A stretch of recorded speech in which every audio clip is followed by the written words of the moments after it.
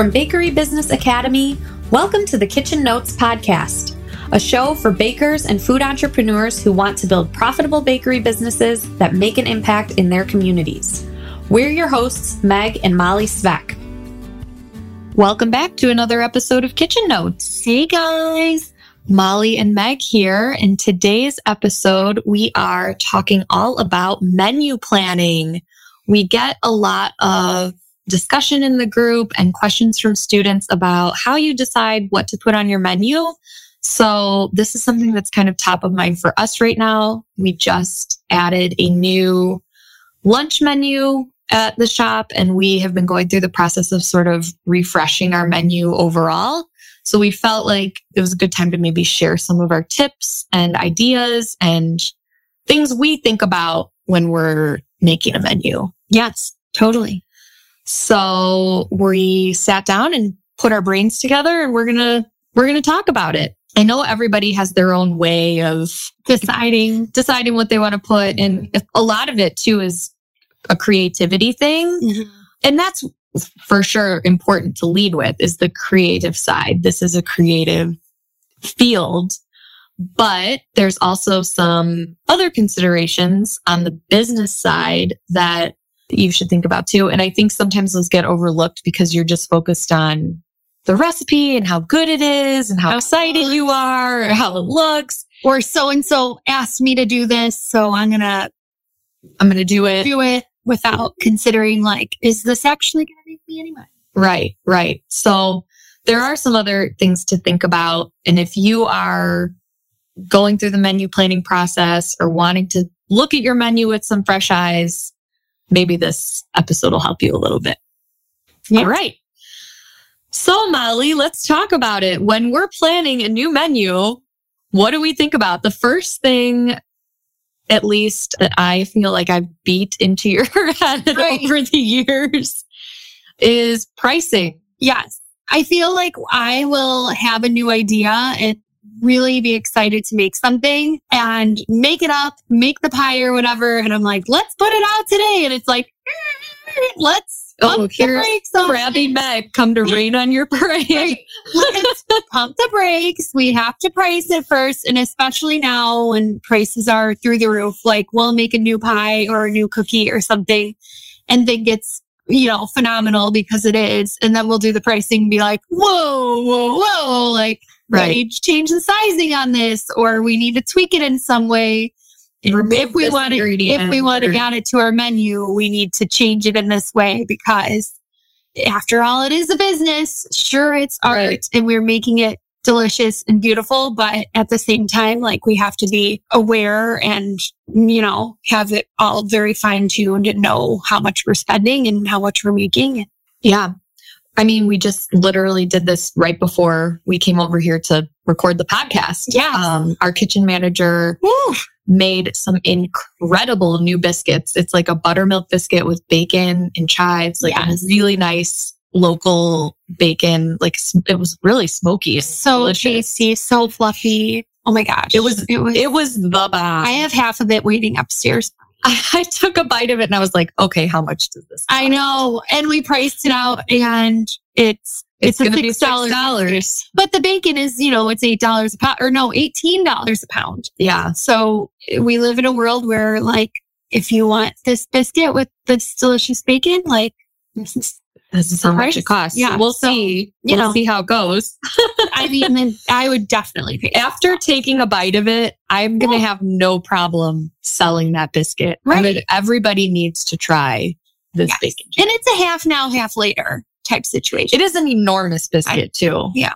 That's one of those ones where, like, if we really wanted to trim down the price, we could probably make it like half the size. V was like, well, should I put less bacon? Like, no. I mean, it tastes fabulous like this. Not less bacon. I know. Well, I think that is like, there were situations where it's like, well, we got to figure this out. This is an obscene price that we would have to charge for this, whatever it is. Right. But in that scenario, it's like, you want it to taste like what you're eating. If I put any less bacon in it, then it would be a bacon-like biscuit. It would be like it wouldn't read as like a bacon forward item that I'm looking at my Get in my belly. So you got to keep that. So pricing. Sit down once you come up with your recipe, sitting down, taking the time to price it out, tweak it if you need to. Like, can you adjust the ingredients? Do you need to adjust the sizing? Do you need to adjust how you're packaging it? Or if it's like a 12 pack or 6 pack, or a cake you're slicing into 12 slices versus 10 slices or whatever. Think about the pricing, the portion size, the serving size, and make sure that you can sell it for the price that you need to make the margin that you need to make. Yeah. So pricing is really important when you're thinking about your menu planning. The other component of pricing, which is important to think about, is your overall product mix. So yes, you have to price every individual recipe, but also thinking about your overall product mix and how your margin overall looks. So some of your items are going to be more costly for you to make. Some of them are going to be more affordable and reasonable for you to make. And there needs to be a balance so that you are able to hit your numbers. And some things might be more labor intensive. Right. Some things are sort of just like you can get it together, you can create it, you can really scale it. So, it's a mix for sure. Having a balance there. And we do try and keep everything within a certain range. So like some things might be on the higher end of the range, but I would say for the most, like pretty much across the board, everything is within this range that we shoot for. But some things are at the higher end and some things are at the lower. And I try to keep in mind too, like what would be reasonable for somebody to, if they're like heading into work and they want a coffee and a pastry, are they really going to be dropping like $18 every morning on that? Or are they more looking for something in like the $6 to $10 range? Right. All in, so kind of thinking about how are people going to be buying this? What does that look like? What is the average ticket value?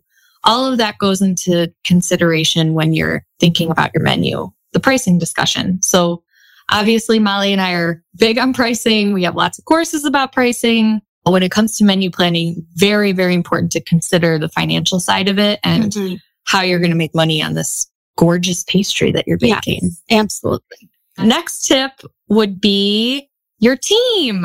Yes. You need to think about who is going to be making this product.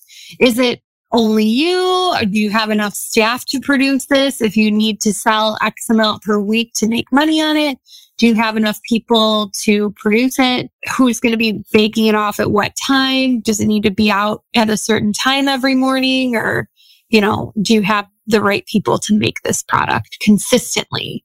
Yeah. And if you are solo or if, you're just starting out, thinking about the balance of product, going back to like your product mix, think about if you're adding a new menu item, how does this fit into the overall scope of everything you're baking? If you're doing a bake-off for the farmer's market in the morning, do you really have time to do 10 super complex, labor-intensive things? Is there anything you can do in advance? Is there somebody you need to bring in to help you package everything? This again came up with the savory menu. It's very much like our new savory menu. Yes, we had to hire a savory chef and he's wonderful. But myself and our kitchen manager were trying to throw together hand pie fillings and quiche fillings. And it got to the point where like, we see that we're making money on this stuff. We see that there is the capacity to sell more, but we're maxed out. We don't have any more time to do this. Neither of us have the time consistently to be able to produce this stuff. Now it's time to bring somebody on that can take us to the next level and take our menu, our savory menu to the next level. Right. And we've seen like a marked increase in sales since rolling out the savory menu. So a personnel issue basically. Yeah. Who's going to make it? Right. And maybe thinking outside the box, especially if your team is really small or you're just getting started, is there an opportunity for somebody? Molly was saying we finally got to the point where we had to hire a dedicated savory chef. Years later, to be clear, this was like years in the making. But in the meantime, is somebody like cross-trained to do multiple things? Is there an opportunity to utilize somebody's skill set in a way you're maybe not thinking of? Can you outsource it? Is there a butcher nearby that would be willing to make the fillings for you? That's like a cost-effective way. Or is there someone you could partner with locally to help you make some portion of this? Yeah. When I was in college, I worked at a bakery in the city, and he did a lot of the stuff himself, but his wedding cakes specifically, one day a week, he had a guy come in and decorate all the wedding cakes. And he wasn't an employee of the bakery. He was like a contractor. So he would keep a portion of the sales from whatever cake he would decorate, especially if he brought in the business himself. But it was sort of a good opportunity for both sides because the owner of the shop got to offer wedding cakes, right? But he didn't have to take on the entire process. He would like bake the cake, and then this guy would come in and like assemble and decorate them. So that's great. The same goes for like cookie decorating. Is there 100%? Is your bakery operating during the day and you don't have anyone working at night? You'd love to offer, decorated cookies. You bake the cookies during the day and someone comes in the evening and decorates them. Like when there's more space, it might be cooler in there. Yeah. It's like quiet, there might open up other opportunities for you to hire somebody who is only available in the evenings, like a student or a mom or whatever. Or has like a lot more training than you yourself would be able to offer them, or they have specialized in this for years and it would bring your company to like a higher level. Like this is higher than what I would be able to do myself. I'm going to have this person be a contractor for me, and they're going to bring my company up to this higher level. So thinking through like, what does your current team look like? What could you do menu wise with your current team? But then if there is really something you're dreaming of or your customers are asking for, thinking through your team, who could you add to the team? How could you like think creatively about what your team looks like in order to build a menu that you're really proud of and that your customers are excited about? So the next item on our list that we want to talk about when it comes to menu planning is your space and your storage, and especially refrigeration. Yes. We think through this all the time. Refrigeration is always hard to come by at the shop. The coolers are always full, or, in the summertime, the coolers are always. Did we not just have meeting about this morning? Right. Too? Like we need another refrigerator. Daydreaming that we need another stand-up cooler. Just make sure that whatever menu you come up with, that you have enough space to store it, you have the correct containers to store it, that everything is going to be held at appropriate temperatures. That's definitely something that is just an ongoing issue at our shop. There is never. I think like everybody's shop. Right. Everybody who owns a bakery would probably say the same thing. Yeah. I mean, just make sure you are aware of that and are rotating your stock and keeping everything first in, first outed. Right. And consolidated. We talk about this a lot at the holidays too. Like when we're coming up with our holiday menu, if we're writing it down and we realize like, darn, everything that we put on the menu needs to go in the refrigerator. Right. From a storage standpoint, is that really going to work? Or do we need to put some things on the menu that are more shelf stable that don't need to go in the fridge? Do we need to have bakers again coming in through the 24 hours a day? Right. Yeah. How can we work our schedule around this? Thinking on your toes, making sure you keep all the balls in the air. Right. And then how you're going to display it too. Once it's packaged for sale, thinking through your space. Do you have a display cooler? Do you have a dry case? Do you have shelving that you're going to display nicely packaged cookies on, or boxed pies or whatever? Like thinking through your space, your storage in the kitchen, but also how it's going to be retailed and sold. Absolutely. Definitely important to think through that stuff when you're menu planning. That's a good tip. Another tip we thought was important to throw out there is what scales. Yes. We've talked so far in this episode about cakes, about decorated cookies. Those are not necessarily items that are easy to scale up. Right. Also, probably a reason why they typically sell for more money, because they're very labor intensive. It's hard to scale, and then it can be tough to make money on them because you have to make a lot of them in order to, increase your revenue. Right.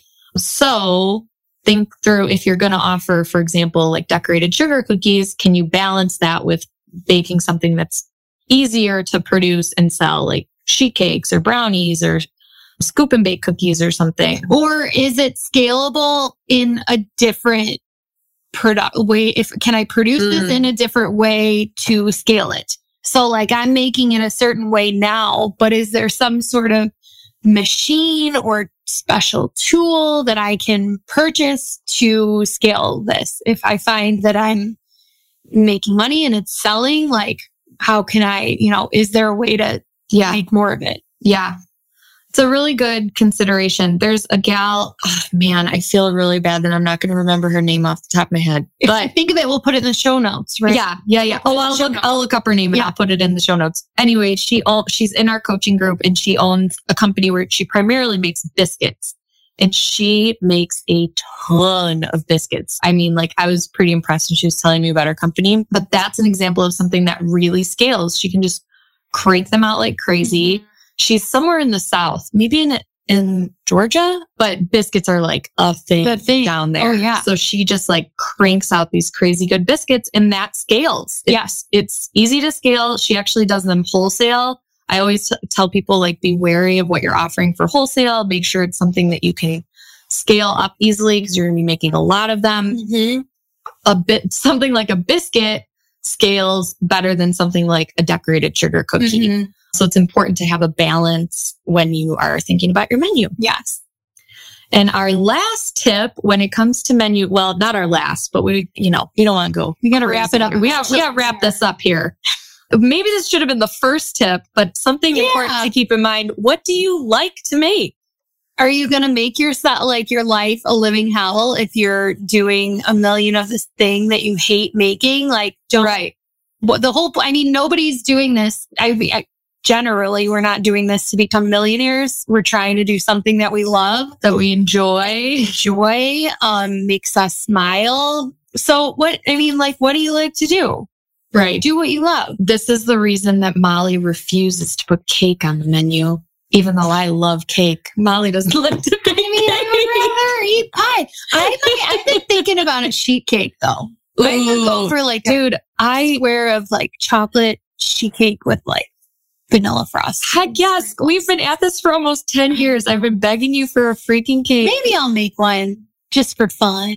I would love if you would make cake, but it's important. Then again, it's important to make what you like. Right. And if something makes you miserable, you shouldn't have to make cake. I like to eat cake, but I just still like to make cake. My hands shake on the decorating. Right. Yeah. I'm not going to. Maybe you shouldn't be drinking so much coffee. I think that's the problem, kiddo. I'm a ball of nerves. Yeah. Right.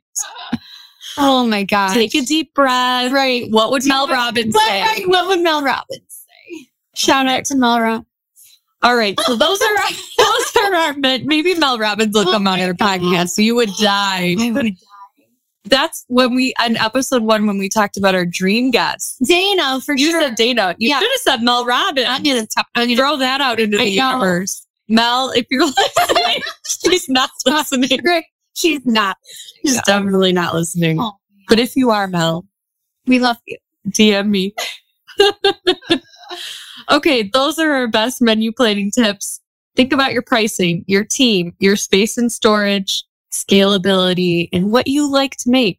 If you would like to continue the discussion, head on over to the Facebook group. We would love to chat more about what you think about menu planning and what goes into that for you and your business. And we will see you guys next time. Goodbye.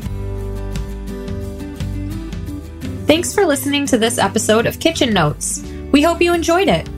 Please be sure to subscribe to the podcast on your favorite podcasting platform so that you can listen in again next week. And if you appreciated the show, jump over to iTunes and give us a rating or review. It really helps make it possible for us to continue sharing helpful bakery content with you all.